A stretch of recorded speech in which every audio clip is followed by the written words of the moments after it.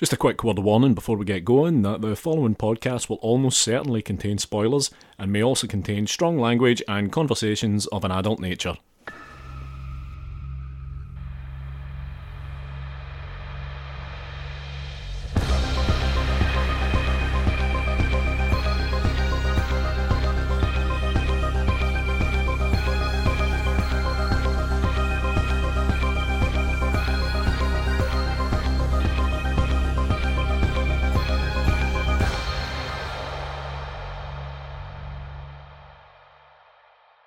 Hello and welcome to another episode of Strong Language and Violent Scenes, the podcast giving a second chance to films that might not deserve them. I'm Mitch Bain, I'm a lapsed horror writer and an occasional doer of musical things. And I'm Andy Stewart, sometimes sticky filmmaker, and now completely baffled by The Exorcist 2 again. And joining us this evening, he is the director of The Swerve. Pleasure to be joined by Mr. Dean Capsalis. Dean, hello. Hello, Mitch. Hello, Andy. It's my pleasure. Yeah, we really appreciate you taking the time to do this. Absolutely. And also giving me a reason to, for the first time, watch The Exorcist 2, The Heretic. Until the other day, I hadn't seen the film in quite a few years, so it was a pleasure to go back to, and it was a strange experience. Yeah, strange as a word, I would say. Yep. Now, when we were talking about which film you wanted to do for this, you did settle on this pretty quickly. Do you want to tell us a little bit about your background with the film when you first came across it and things like that? Yes. I came across the film when I was a teenager, and I'd heard, as a long time, horror, sci-fi, buff film and literature and art, I'd heard about Exorcist 2, and had never seen it. I think it was my brother who told me, he's like, yeah, it's really bad, but you'll see it sometime. And I'd seen the first one and thought it was terrifying and great. When I did finally see Exorcist 2, it struck me as everything I had heard about, that it was ridiculous and it was a mess, but I was immediately fascinated by it. I thought it was like this grandly ambitious movie. And I remember watching it for the first time and thinking, about Lovecraft and other writers that, touching on several philosophers and ideas that I'd never seen in a movie before. So I thought it was a really fascinating and sort of beautiful hallucinatory mess. And, and it's everything everybody said it is and was. It's ridiculous, and it does not hold a candle to the first film, but it's so different from it. And it's so strangely beautiful in places that to call it one of the worst films in the world or ever is to ignore its ambition. And I think coming from one of the era's most interesting filmmakers, who dare to explore such grand themes, on such a big canvas, I think is to sort of do it a disservice. Yeah, I'd be inclined to agree. I mean, in advance of this, I was originally going to double bill them. Right, okay. And I eventually decided that I wouldn't. It's been a couple of years since I've seen The Exorcist. I've seen it a few times.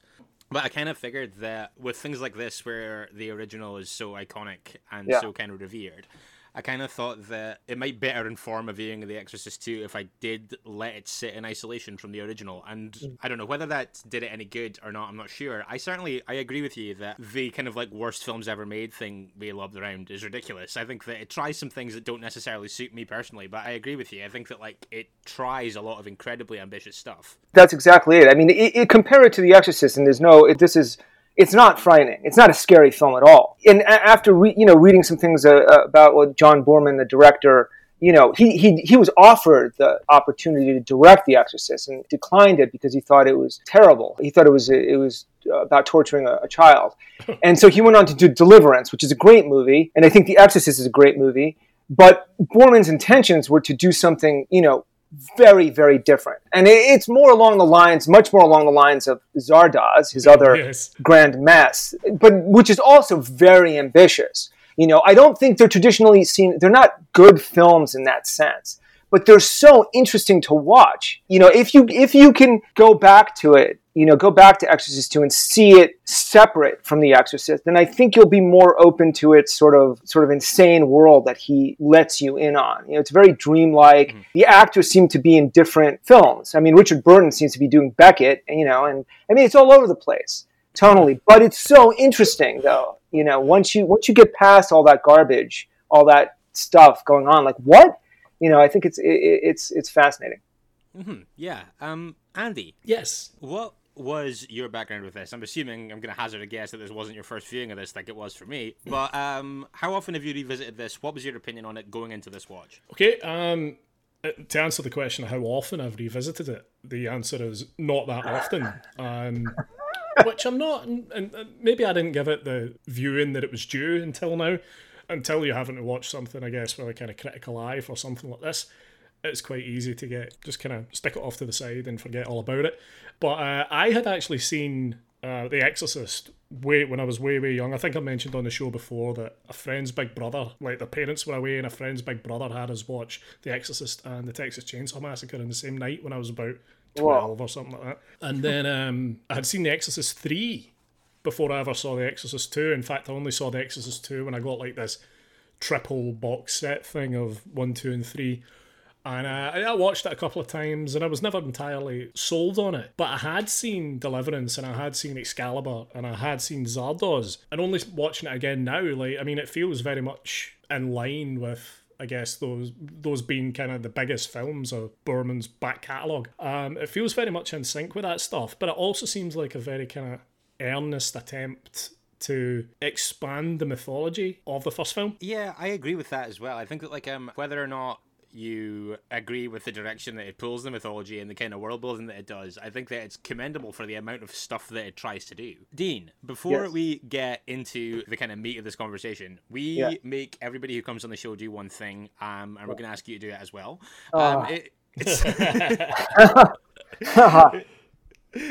It's for the benefit of anyone that is listening that hasn't seen The Exorcist 2. Andy has got 30 seconds on the clock, I hope. I have. Yep. Okay, cool. Dean, I'm going to count you in. We're going to ask you to give us your best 30-second synopsis of The Exorcist 2. Okay. How do you feel? Let me take a breath. Okay. Good luck with us. Yes. Okay, right, here we go. 3, 2, 1, go. 4 years after the exorcism of a teenage Regan MacNeil and the death of Father Lancaster Merrin, the Vatican sends the self-doubting Father Lamont to investigate. Regan, now under psychiatric care, is questioned by Lamont as to whether she remembers any of the horrifying events. The investigation unwittingly awakens the ancient demon that still resides within Regan. This sends Lamont on a globe-trotting quest to save her and destroy the malevolent spirit that threatens the world. Time! Wow, that was Excellent. great. That was spot on. Thank you. Yep, very, very good. Now, you did mention the self-doubting priest who we meet immediately, Philip Lamont, played here by Richard Burton. A really interesting performance, like you said. I think it doesn't sit at odds with everything that's kind of going on around it, but I think that what you said about people feeling like the actors are acting in different movies, I think that Richard Burton is the one that feels the most divorced from everyone else in this at times. Yeah. Yeah, I do. I mean, to watch it again, and after not having seen the film for quite a few years, it works better with me now. And, and it really, though, is such a huge contrast between Richard Burton's acting and Linda Blair's acting. It's very strange. It's, Linda Blair reminds me, it's very, very 70s sort of style of acting, and Boorman seems much more comfortable with Richard Burton in a strange way. Yeah. And, one thing I haven't mentioned, and the first time I saw Exorcist 2, it was, there were two cuts of the film that I didn't know about. For years, the cut that I saw was apparently the international cut that is 102 minutes. It's 15 minutes shorter than the cut that was in theaters, at least here, I think. And it's quite different. I only saw the full version of it a few years back, maybe 10 years ago. And I was surprised by it. And I actually like the international cut, the one that John Boorman removed 15 minutes from. It has a different opening and it has a different ending. And the big difference, spoiler alert, is that it takes out a lot of the air and sort of like the ridiculousness of a lot of the segments. One of the biggest things is the ending, which is really kind of hilarious in the full cut. Because Lamont lives at the end of it and goes off somewhere with Regan. And in the international cut, he's dead. Yeah. And it ends on a freeze frame of Regan. And I think it works much better in the film. But, I guess people will have different reactions to it. I think you should see both. But I think that the shorter cut works better. Okay. This seems like a reasonable juncture to ask then. In what way is the opening different? Do you remember? Yeah, I actually watched both cuts of this. My head is unfortunately swimming with both of them. The full director's version opens immediately after the credits with Father Lamont, Richard Burton's character, inside in the interior of an unnamed South American. It looks like some sort of church, although it's with all these colorful lights. In the international cut, there's a really, I think, a beautiful exterior of a Steadicam shot of the camera going up these steps, and you see a cross and an overview of this church and this city that looks like Rio de Janeiro. And then it goes inside with Lamont. It follows Lamont inside, and I think it's a really nice entrance to the movie. And it also, prior to that, in the international cut, there's a prologue with Richard Burton's voiceover where he speaks about Father Lancaster Marin, and it shows these still shots from the first film and makes that connection. It works better. It's a little more sober and doesn't immediately throw you in like it does in Exorcist 2 with the death of this burning of this possessed young woman. Yeah, when you're talking about it thinning out the melodrama and the ridiculousness, because I mean that kind of ties in here because the opening in the cut, the one that I watched was the 1 hour 56.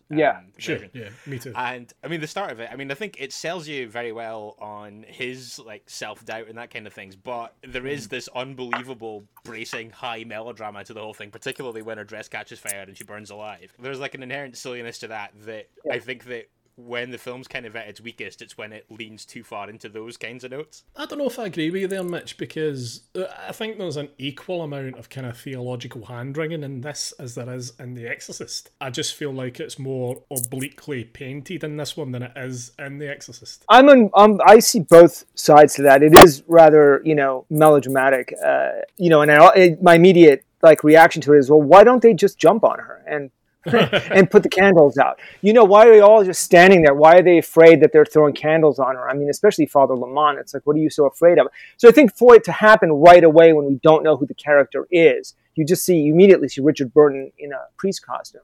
And then immediately, and within seconds, the girl is, burned alive. So I think it would have worked better had there been some more leadway into that. Yeah.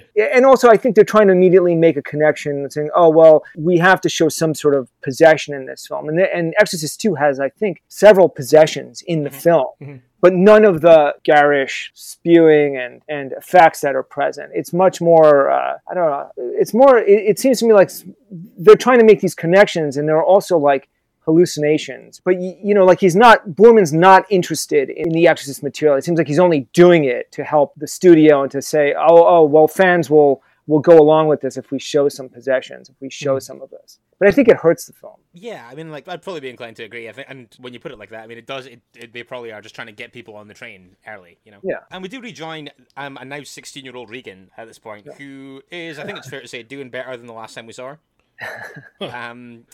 She was doing all right at the end of the first film. Like she's kind of come out of a pretty dark night, I think, and she's certainly in better spirits at the end of the film than she is kind of midway through the first one. I mean, I suppose that's true. Yeah, she's being observed still by Dr. Tuscan, Gene Tuscan, right? Yes. They're kind of trying to pick apart what's up. It seems like her recollection of all of the events of the first film are incredibly hazy. I think that I enjoy the psychiatric and the kind of leading into like the synchronizer machine and things like that. I think that those are the elements of this that I probably like the most. Wow. Yeah, I think that was one of the things that caused the biggest consternation amongst certainly fans of the first film getting into this one, was that it all felt a bit silly by comparison. So it's interesting, Mitch, that was the part that you responded to. Yeah, I'd be curious to hear why you found that interesting. And I'm not saying that's right or wrong, absolutely. I don't know, maybe this is like a byproduct of having watched it in isolation from The Exorcist, because I was going in kind of watching it as a kind of different beast. I guess I wasn't maybe necessarily like looking to go all in on possession right out of the gate and stuff like that. And I guess I like the way that it brings you up to speed with what's going on with her, but I don't know. I think that when we start seeing the synchronizer and hypnosis stuff, I don't know, I think that it's really hard to talk about where I would have liked it to have gone, or what I think they could have done with that, when obviously it veers so hard into the kind of globetrotting and the scope of it widens out so much. But I don't know, I think that like when I thought to begin with that this was going to be like quite an insular story, I was quite on board. Oh wow. Mitch, did you imagine it then just Regan essentially going to be possessed again, and for it to follow a very similar kind of path to the first film? Yeah, I think so, maybe, actually. And I don't know, maybe knowing nothing about this going in, maybe that's not that unreasonable or unsurprising an expectation. Sure.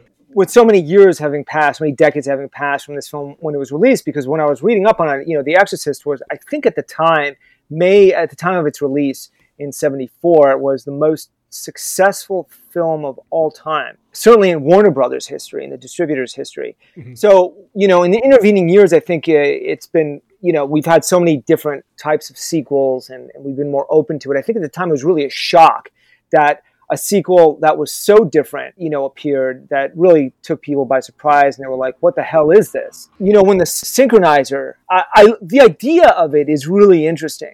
But rather than being, sort of tonally similar, at least, to the first film, which is very sort of gritty and much more realistic approach, The Exorcist 2 it's a strange animal in and of its own. I mean, let's talk about the set, which is a little disconcerting, even now for me watching it. The psychiatric hospital, which is unlike anything I've ever seen in a movie or in life.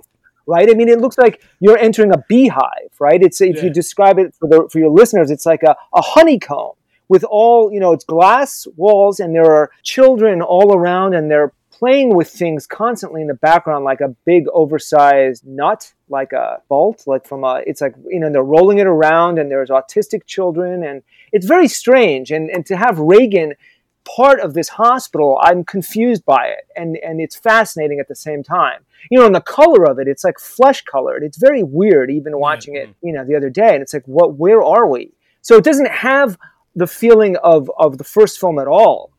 Where with Father Karras and it's very sort of much more realistic. So immediately the balance is tonally quite off, right? So I thought, and then suddenly the Synchronizer introduced, which would have been probably one of the greatest inventions of all time, right? But then it's introduced immediately, as if it's nothing, as if, yes, you can do this immediately and go into somebody else's dreams, right? Immediately by putting on these electrodes, which still confuse me. Where do the electrodes lead? What do they do? Are they, I still don't understand it. It's like you're watching these flashing bulbs on this machine that looks like a dynamite plunger from a Bugs Bunny cartoon, right? And then it's blinking, and then suddenly it's like, wait, Richard Burton enters in, and suddenly he goes into Regan MacNeil's dreams, and then they're trying to save the psychiatrist, played by Louise Fletcher, right, Dr. Tuskin, and then they're like, quick, her heart is being pummeled by this ancient demon, and you're like, whoa, wait a minute,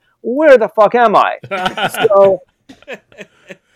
it's very disconcerting. I mean, and I don't blame anybody for saying, wow, this movie is batshit. It's insane.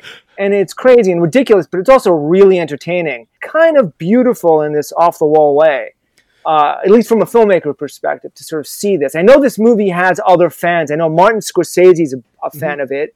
He prefers it to the original. I know Joe Dante likes it quite a bit. And then I discovered that the director of Mandy, Panos Cosmatos, actually loves the film too. Wow.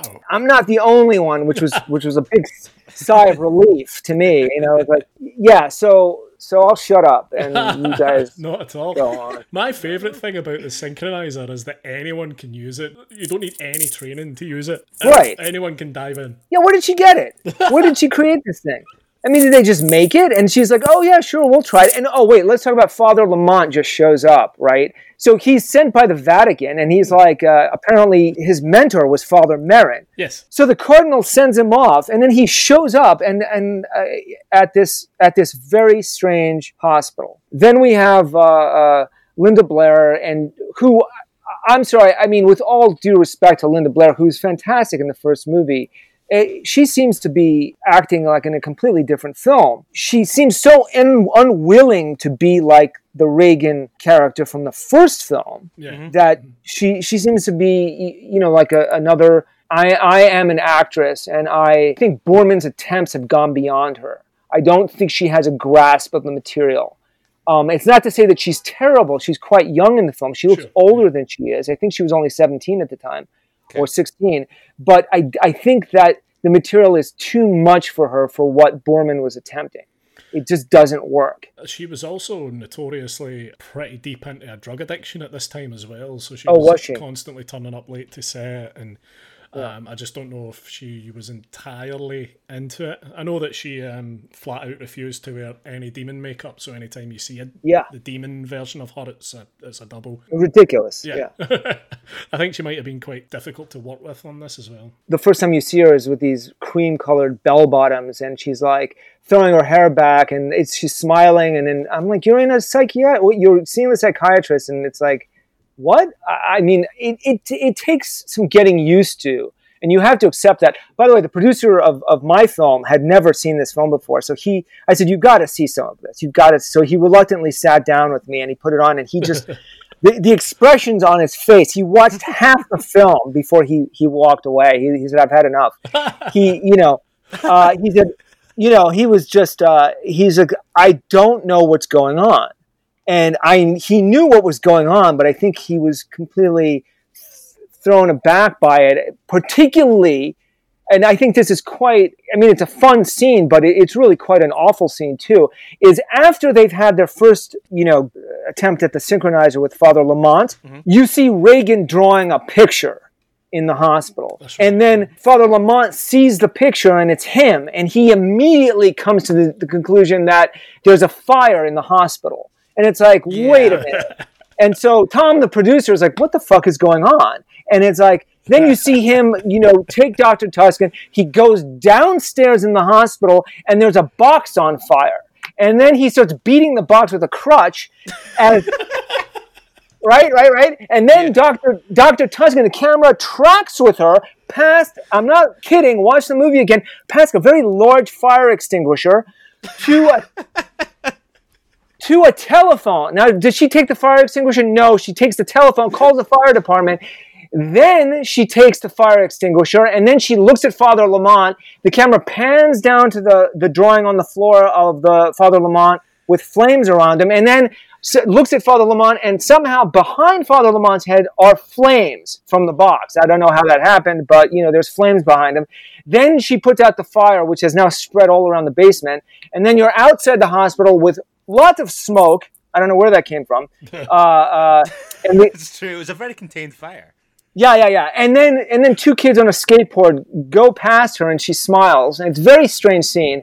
The beauty and ridiculousness of it, I think, work in tandem for me. So I guess that's where I get some of the joy from it. Is the movie is full of sequences like this that are like, well, how did that happen? To make that connection logically is a leap. You have to take a leap. You have to suspend your disbelief and get some sort of pleasure out of that. Yeah, you're right. There's a couple of times where you're kind of like, that is just a plot-driven choice to get this story from A to B. Yeah. But does it work for you? I don't think it works all the time for me, but like I said, it was a long time since I'd revisited this, and I didn't mind it tonight. I thought it was a little bit flabby at points. I feel the air goes out of it a little bit when Lamont travels to Africa. Yeah. But yeah, I really don't think it's deserving of the kind of worst sequel ever made moniker that it's been lumped with. Also, so this sequence specifically, like you say, when he sees this drawing with a fire and he connects all these dots incredibly quickly to the fire in the basement. I mean, on its face, yes, it's ridiculous, it's a stretch, it's like quite fanciful, but it doesn't not work for me. No, I agree. Yeah, I mean, the drawings are beautiful. Apparently, Borman's daughter did the drawing, and also the drawings in Reagan's apartment. And that's a sequence, if you don't mind me sort of cutting in, that's a sequence that I quite like, is the idea that this demon is still residing within Regan, and that the synchronizer, which sort of that attempt, the synchronizer of helping Regan remember, is what also not only helps her remember, but also awakens this ancient spirit. And I think that's really fascinating. So, I mean, I laugh at some of the attempts at how it brings across the story, but the ideas behind it, I think, are very interesting, and how it brings Father Lamont to Africa and to the stone church in Ethiopia, and how it ties Regan into experiencing the spirit again. It's interesting. Like I actually like the sequence where she's in bed and she wakes up and the spirit is calling to her. There's something beautiful about it. Again, it's maybe not handled in the best way because, but it is interesting. Like he has mirrors all over the house and all over her apartment. And then we're also introduced to this character from the first film, Sharon. Yeah. Mm-hmm. Played by Kitty Winn. And I actually, in seeing it this time around, I think she's very interesting. She's the closest to to capturing the feeling from the first film. She's the one that actually feels like she's bearing the weight of the first film.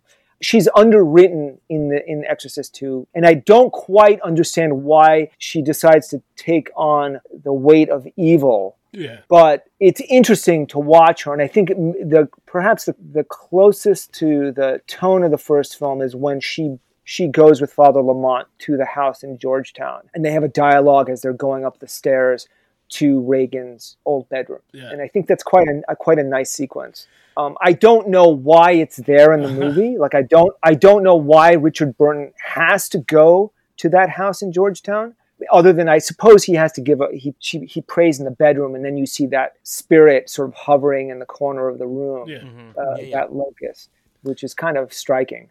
I think the big thing thinking about Sharon's involvement in the story as it is now is that originally every iteration of the script had the kind of main character being Chris MacNeil, Ellen Burstyn's character. And when she wouldn't come back, they had to kind of retrofit it and put Dr. Tuskin in there and bring Sharon back.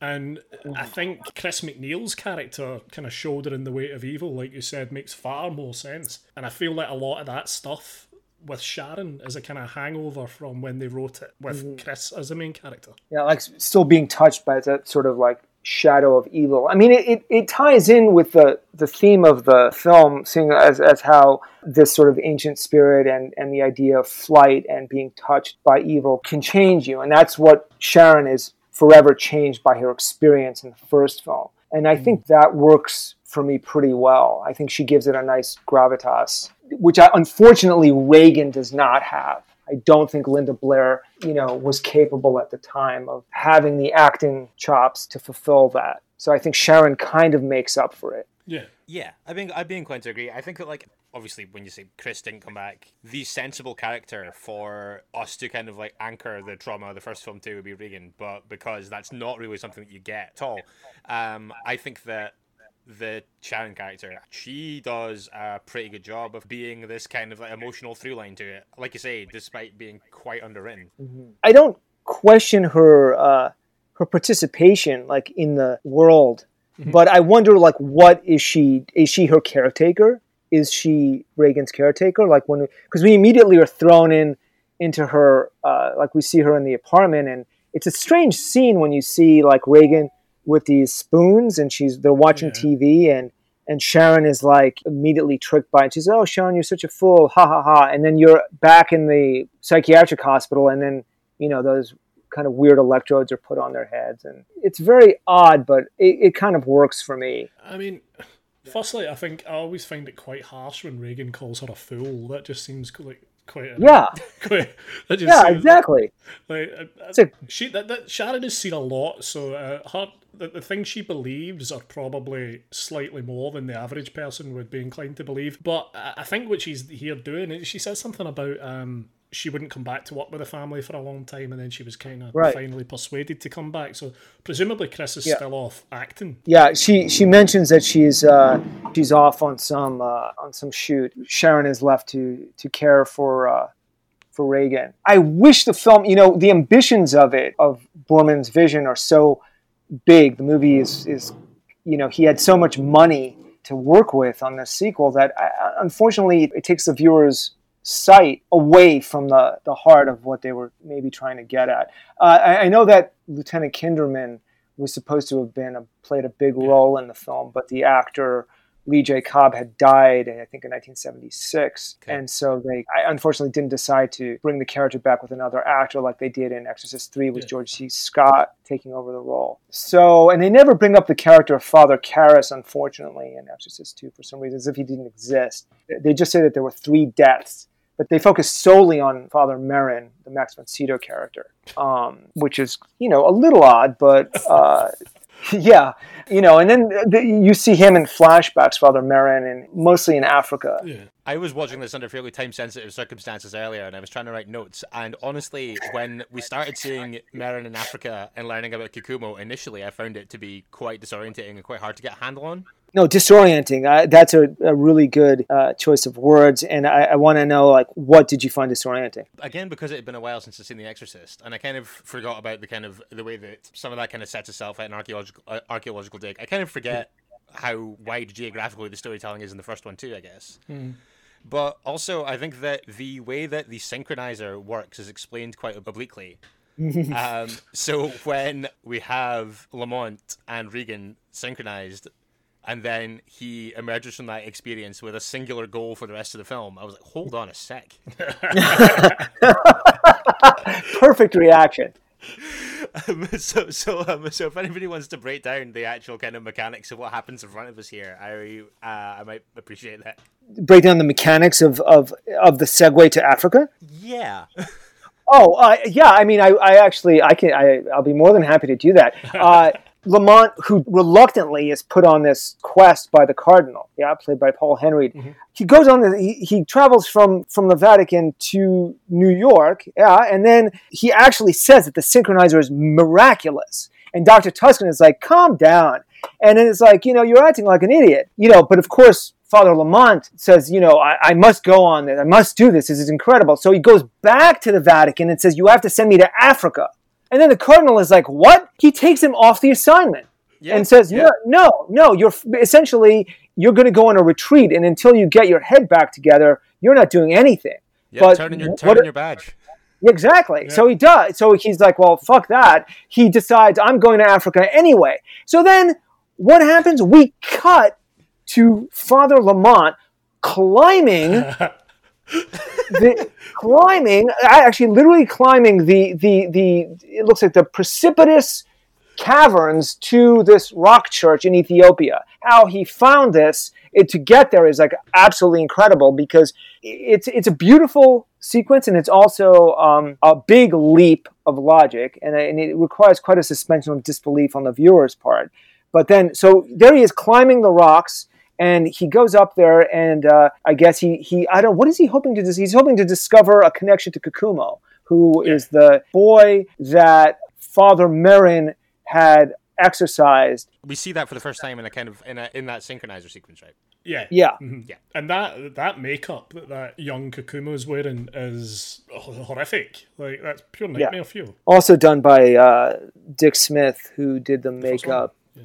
It's also kind of alarming to see that Max von Sydow looking so young because of the old age makeup that he was wearing in the first Exorcist film. When we see Merrin in Africa, they're quite strangely beautiful, and I'm like recalling the first time I saw it, like it was all shot on a set. All of it was shot on a set in Burbank in Hollywood on the Warner Brothers lot. And I don't know, for me it works because it feels unreal. It feels like it's somebody's memory or hallucination or dream, and I think it's kind of appropriate. It always has this very orange gold quality. I think the fact that it has like painted like theatre backdrops, I think that kind of adds to that dreamlike quality to it. Yeah, I think so. The idea of flight, the connections that he makes with locusts and I guess the plagues of Egypt, and I mean the first film opens on the archaeological dig it's in Iraq. Yeah. And it's done in a pretty much a wordless, it's almost dialogue free, the connections that Merrin and with the demon facing off, and it's quite frightening and beautiful. And then, but the segue that it makes to Georgetown and Regan, it works. It works, I think, brilliantly. The way that Friedkin handles it, and of course the connection that Boorman makes in Exorcist 2, it's very clumsy, I think. Like you said, it's like it's got the stage-like beautiful texture to it, and the makeup is pretty horrific. What did you guys think of the locust idea, Mitch? Yeah, I think like as a kind of like piece of iconography and as a visual cue, I think it's kind of cool. And I think that the more you learn about it, when we eventually meet Kikumo a little bit later and things like that, I think that I would say that it's probably something that I warmed up to more the more that you find out about it, the more that you learn. Okay. Andy? I'd be inclined to agree. I think at first I was like, what the fuck's going on now? It's just another layer of madness. But I think you're right, mate. You do learn a bit more, and I guess the kind of locust being the personification of Pazuzu's evil. I always remember being really jarred by Pazuzu being the name of the demon. It always struck me as a little bit silly. Yeah. But it's so kind of ingrained now in, I guess, the Exorcist lore that I'm kind of into it. Yeah, I mean, the demon was never named in The Exorcist, and it wasn't necessary. It was frightening enough to see just that statue, right, that figure in Iraq, and then the connection that it's made when you see it again, and later in The Exorcist too. In The Exorcist, that you see the kind of silhouette of it was enough to conjure all the viewer's imagination and really scare the shit out of you. And in the sequel, it's more mythological. Yeah. And so by naming it is, first of all, kind of silly, and I don't think it really helps matters. You just have to go with it, I guess, after you laugh about it. You have no choice because the demon is named so many times in the movie.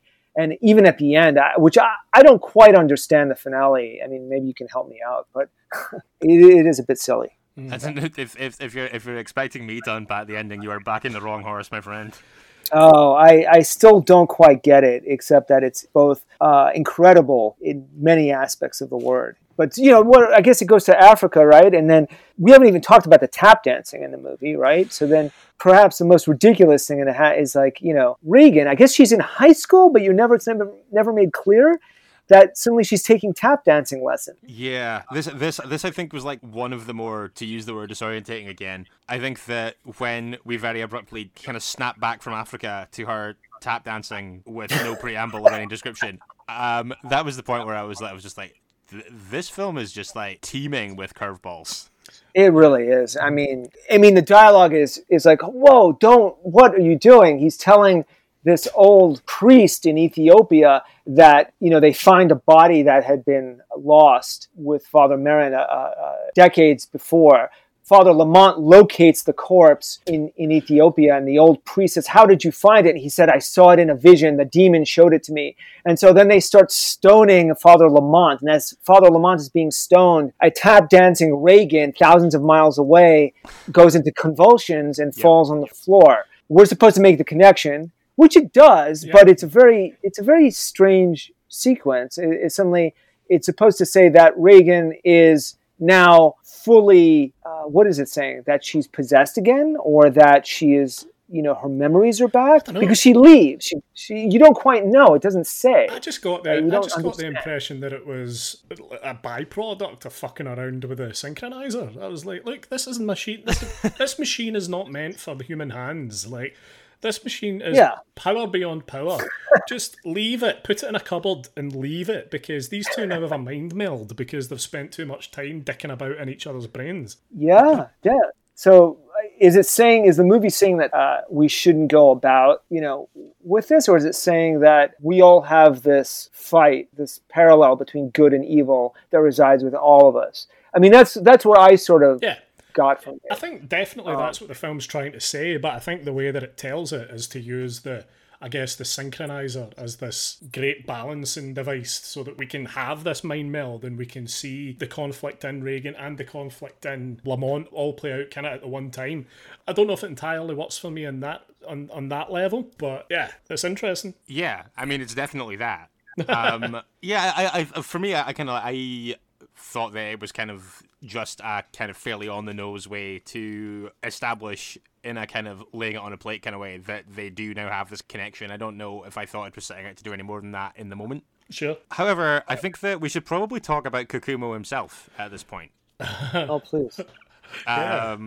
Because James L. Jones here, and I think, again, just kind of like handling stuff that on its face could have and in a way does kind of play out kind of slightly ridiculously. He brings so much kind of assurance and gravitas to everything that he does, and this is no exception. He does look a trifle uncomfortable. Wearing the locust costume? Or just, I think, in general, I think he has an air of... I'm not entirely sure about this endeavour. Probably right. Like, you want me to wear what? So the introduction is that... So, I mean, it's a scene, if I can talk about it for a moment. It's a scene that's quite, I wouldn't change it. for anything. Father Lamont has been shown, he's been taken on an airborne journey by the king of the evil spirits of the air named Pazuzu. And he has shown Kakumo, the boy that he possessed, that Father Merrin exorcised. And the demon tells him, I could take Kakumo even now. He did nothing. He only gained time.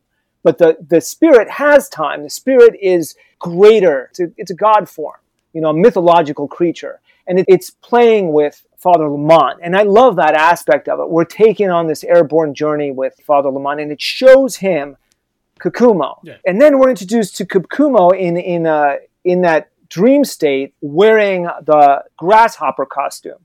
And it's ridiculous.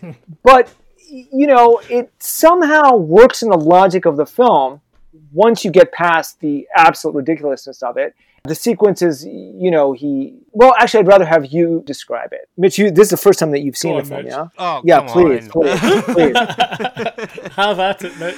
So, yeah, when he comes across Kakumo in the kind of dream state, you mean? Yeah. So, yeah, it seems like, to my eye, he finds him, like you say, Dean, in this kind of, like, cavernous kind of cave, where he's sitting with this locust costume on, and in front of him there is this like, shallow bed of spikes. Yes. They have this exchange where he basically suggests that by kind of opening this line of communication with Pazuzu to find him, his faith has been compromised. I was not ready for him to be driven into a philosophical quandary at this point, but he kind of is. You mean you came to an Exorcist film and you didn't expect that at some point? I obviously expected it at some point, not specifically right there in this instance, okay. I don't think. But as proof of his faith, as far as I can tell, Kakumo kind of implores him to walk across this floor of spikes, which he does, and it's, I think, a pretty cool effect, and genuinely kind of made me really uncomfortable.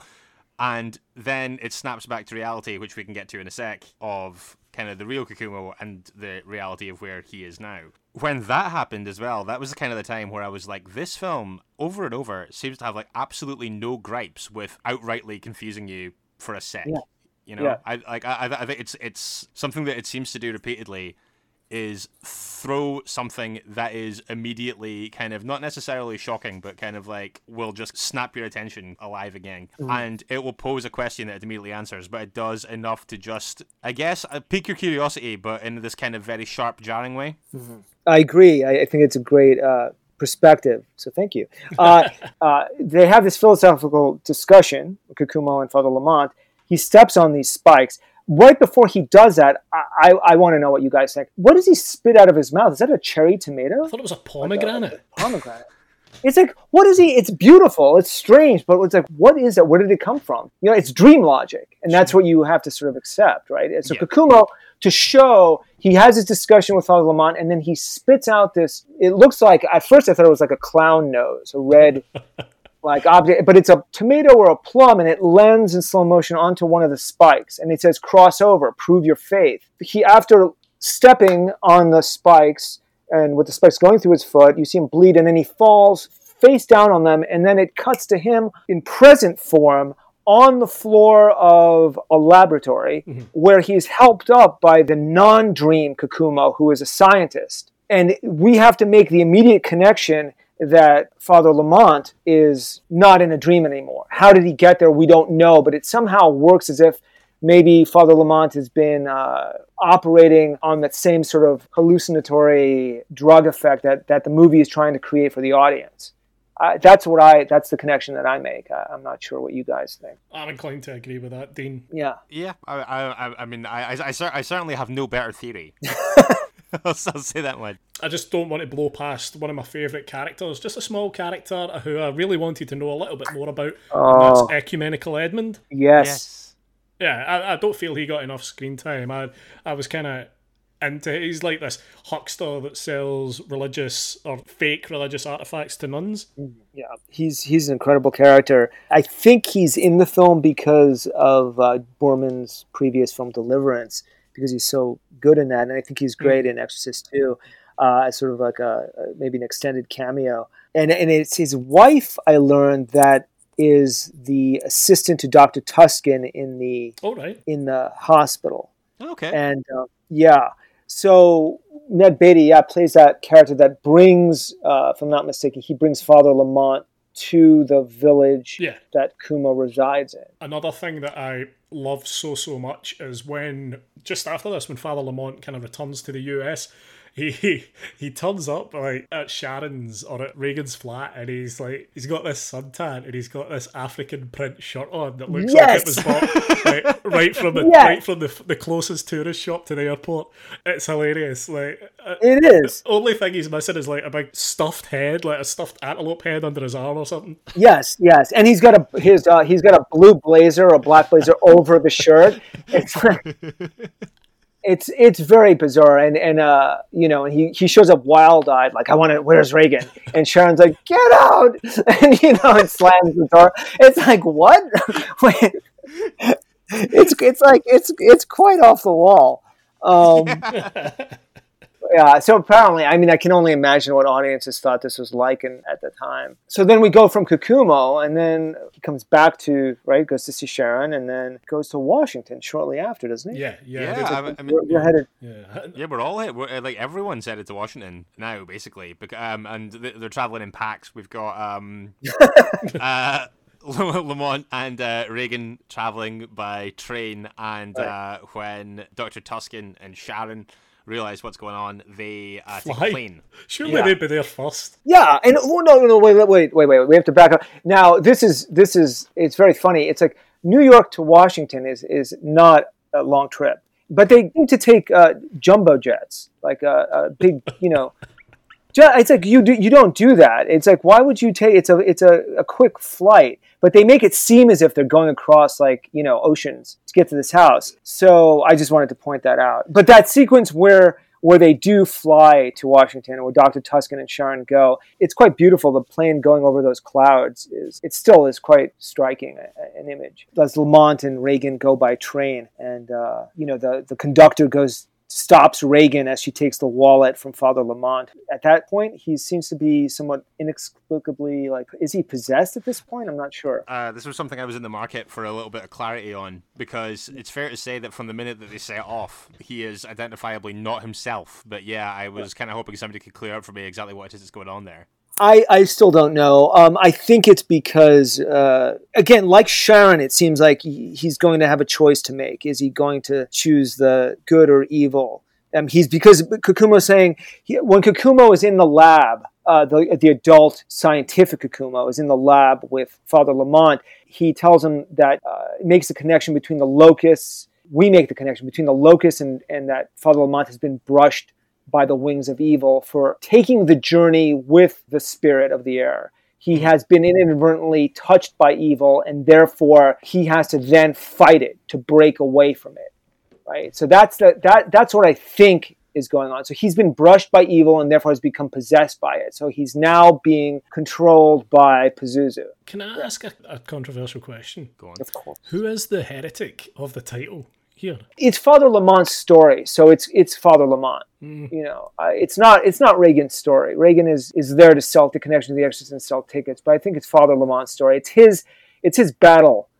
I mean, with good and evil. He's the one who travels to uncover this. It's his struggle. So it's Father Lamont. But it never seems to me to be practicing any form of heresy. It seems to be largely altruistic stuff that he's trying to do, and largely based on the kind of doctrines of his own faith. So it never struck me as a kind of odd name. No, I'll disagree with you on this point in the sense that by taking the journey with Pazuzu, he has broken away from the church, because that's what the cardinal flat out says, no, what you're doing is, he doesn't use the word heresy, but he says, no, what you're doing is no, you're fired. We're taking your badge away. You're going on a retreat. But he then says, no, I'm going.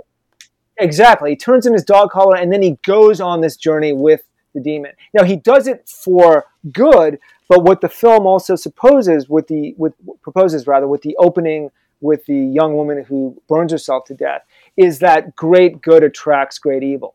Right. So I think it's Father Lamont who is the heretic, and then has to prove otherwise. Otherwise, in the sense that you can break away from it. You have to fight against evil. Pazuzu is back.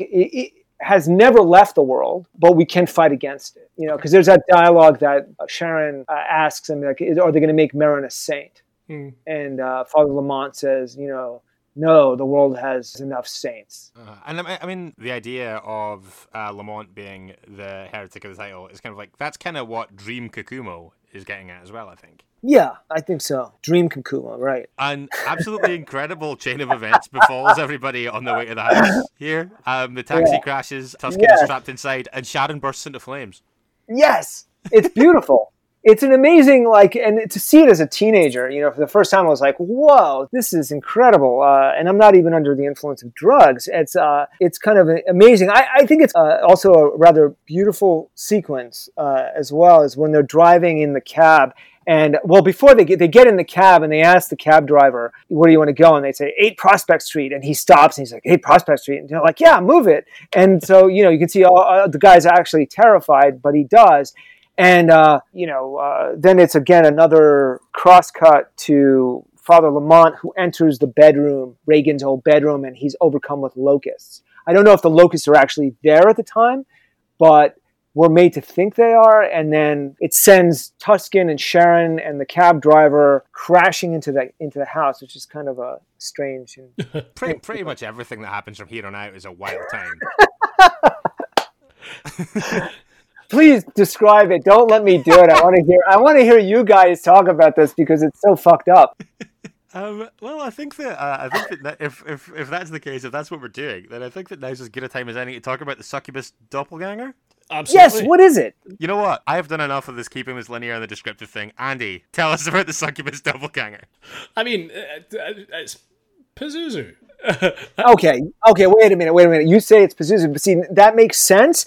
But when Father Lamont jumps this succubus doppelganger that has become, it takes on the guise of Regan, which is with glowing eyes. And then as he's wrestling with her on the bed, the camera sort of zooms into her face and she cries out, Pazuzu.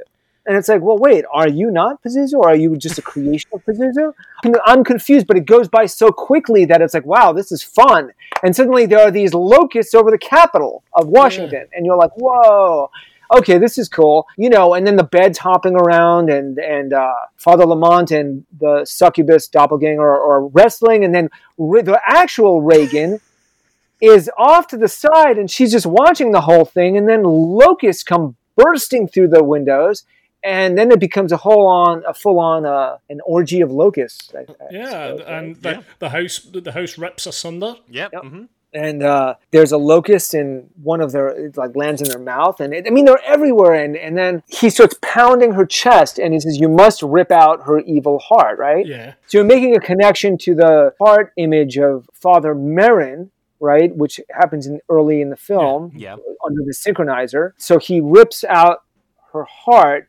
And then it sends the entire house crashing. Dr. Tusken is cradling a dying Sharon. And then Father Lamont comes out, gives kind of last rites to Sharon, who he says is actually good. And she's turned away from evil and kind of apologizes. Dr. Tusken then understands. She's like, I understand. And then Lamont goes back to Regan, and somehow they're standing on the rubble of the house. And I'm not kidding; they walk off into the sunset.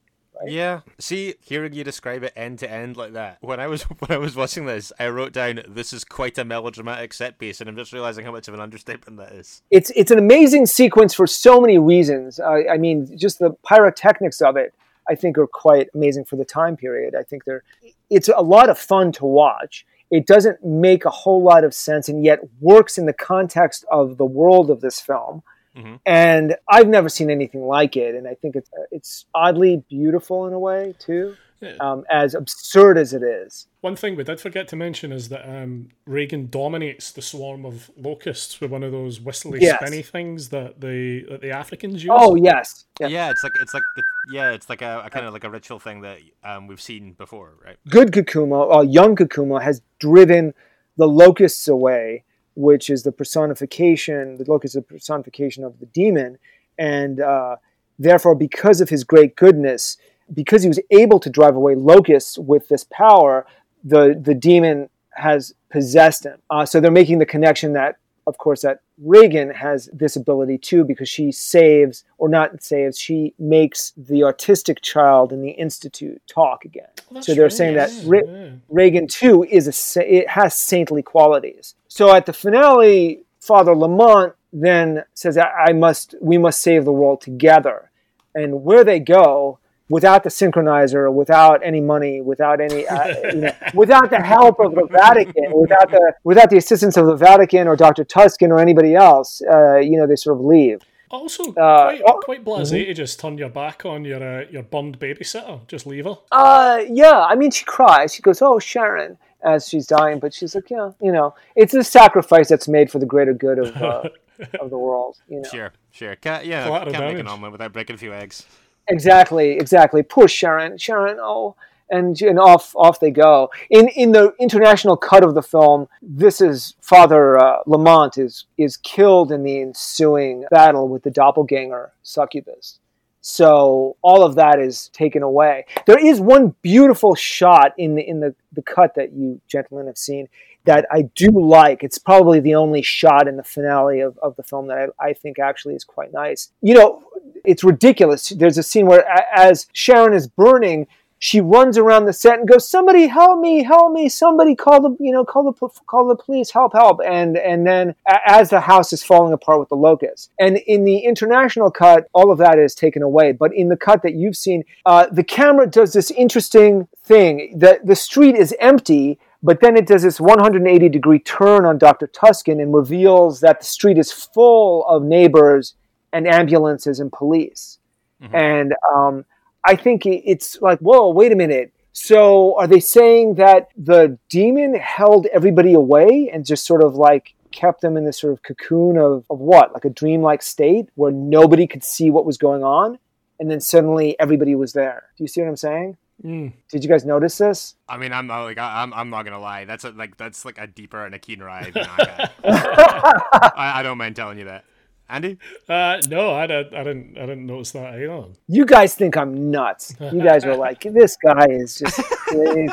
I won't put it that far. And with that, we're done on The Exorcist 2. Andy, you want to go first on this one? Do you know? I think it's worth a look. I'm not going to sit here and say that it's like a masterpiece by any means, but I think it's an interesting, weird companion in a way to the first film. Like I said earlier, it does make this earnest attempt to expand and enlarge the mythology, and yeah, it doesn't work all the way, but I still think it's worth a look, and I don't think it's the massive heap of shit that everyone would generally have you believe it to be, least of all William Friedkin.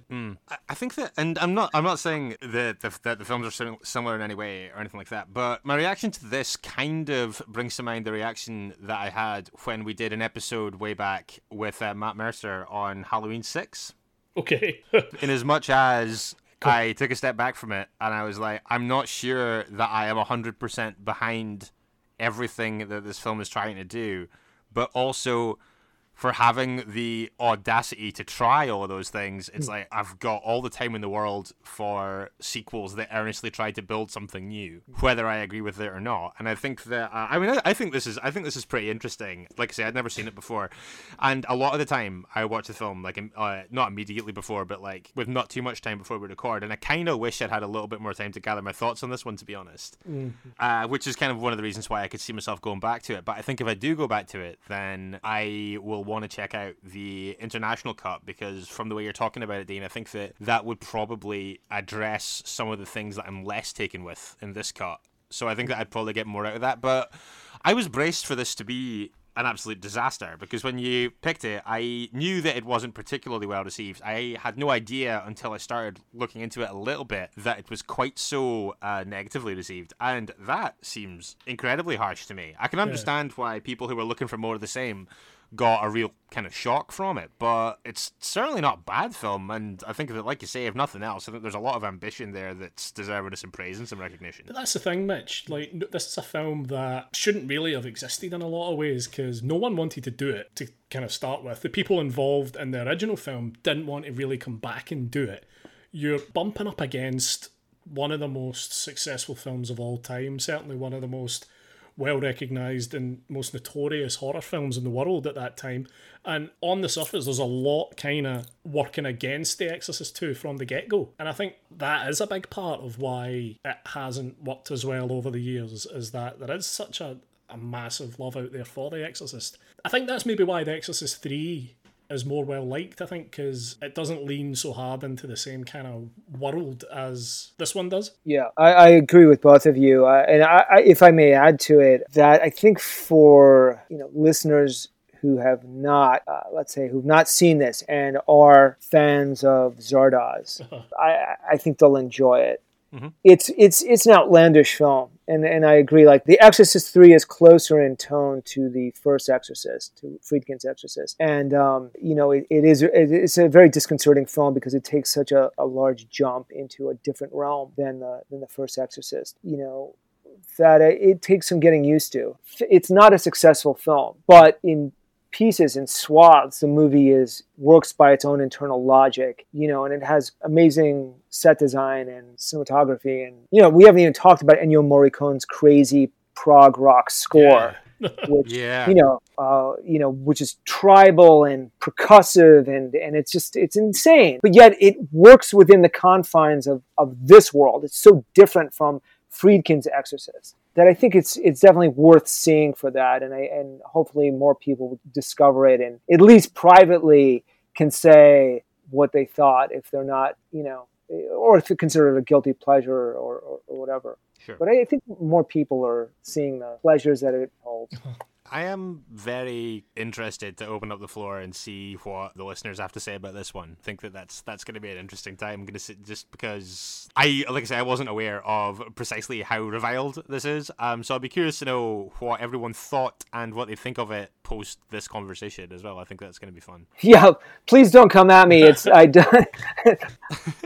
am not saying that this movie is great, but I think it, go see what it has to offer. Yeah, I do think it deserves.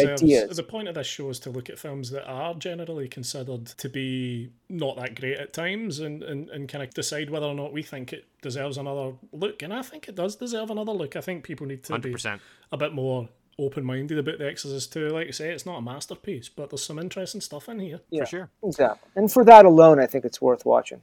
Definitely. Dean, we should take a sec to talk about your film, Swerve. Okay. Which I caught at the digital edition of Fright Fest back in August, and Andy caught up with this week because it is now available on Amazon Video in the UK, yes, and on VOD in the UK. So The Swerve, I think, it's a really, really striking film. I loved it. It's one of my favourite films of the year. It's a rough ride, I would say, if you don't mind me saying. Do you want to talk a little bit about how it came together? Sure. Thank you very much for saying that. It started from a drawing, like a thumbnail sketch I did of a woman in a supermarket at midnight. Right. And I just created the character fully around this image and where she came from, what she did. And I think out of my psyche came experiences with the family members and women I'd grown up around, that I was raised around, and that their experiences with abuse and mental illness that sort of came to the forefront as I grew older. And that came forward and then coalesced with my love of movies and books, Shakespeare and Greek tragedies, right, and art. And it just came together and seemed to work that way for me. So I didn't want to do a straight ahead, like an issue film on mental illness, but to use the issue filtered through my imagination and love of a genre, to create this character named Holly, who is ruled over by patriarchal forces, and not unlike what women go through every day all around the world. Yeah, absolutely incredible central performance here as well. Unreal. From Azure Sky. Thank you. And obviously, the film is available. Like, I know what the UK situation is. Where can people get it elsewhere? In the US, it's on every major platform: DirecTV, iTunes, Amazon, Fandango, Google Play. It's on quite a few things. Yeah, accessible. Accessible, yes. very much so. And I hope they were able to discover it and feel something from it. That's the thing. I know it's a challenging film. I know it's a rough ride, and hopefully it stays with viewers a little bit, and that they're able to feel something from it. I think it's great that a film like The Swerve closed an event like the Digital Fright Fest, and quite often at the Fright Fest they tend to close on something that's like this wacky or daft or kind of crazy spectacle, and The Swerve isn't that at all. It's really great to see that the reception that it got kind of off the back of that. Like everyone was raving about it, and it was kind of off the back of that, and hearing Mitch talk about it that I kind of seeked it out myself. It was amazing to see a film like The Swerve so well received by that audience. That says a lot about the film, I think. I wasn't, not being there, I only heard about it. We didn't even realize that the movie would be closing the festival. It was like Paul McAvoy, I give him, huge props. He's been an enormous supporter of it. And I think he's a genius for doing it. And I think he knew very well what he was doing without sharing that with me because of the response. We had no idea. We didn't know how it would land. I was like, I don't understand. There's a film called Sky Sharks, which I know nothing about, and then there's our film there. So I said, the producer was like, well, it looks like our film is very different. So the response has been, pretty spectacular in that sense. And we know it's a very challenging film. There's arguments about whether or not is it a horror film? I consider the film a psychological horror film. Yeah. Okay. It frightens me in the sense that, mental illness is rather terrifying to me in the sense that to have this affliction, to have it affect others around you, those closest to even yourself, is a very terrifying prospect to me. To me, that's a real life horror. I know it's not escapist, but escapist horrors don't really scare me very much. And it's not saying that I won't go into that territory in the future, but this is what I wanted to tackle with this film. And to me, it's a psychological horror film, in the vein of something like, I suppose, like Repulsion or Polanski's The Tenant. Or Dean, this has been a blast. I've really enjoyed talking both The Swerve and The Exorcist 2 with you. Really appreciate you taking the time to do this. Yeah, man. Thank you so much. Thank you, gentlemen. Where can people get you on social media? I am on Facebook, I am on Twitter, and I am on Instagram. Yeah. I'm not the heaviest participator in these mediums, but I am there, and you can reach me, and I have been more active, fortunately and unfortunately, lately. So I am active on there, and you can get a hold of me if you'd like. I appreciate it, and I love that you guys have me on and have me talking about this absurd, beautiful film. Exorcist 2, I mean. And and I look forward to hearing some, your future episodes, too. Oh, thank you very much.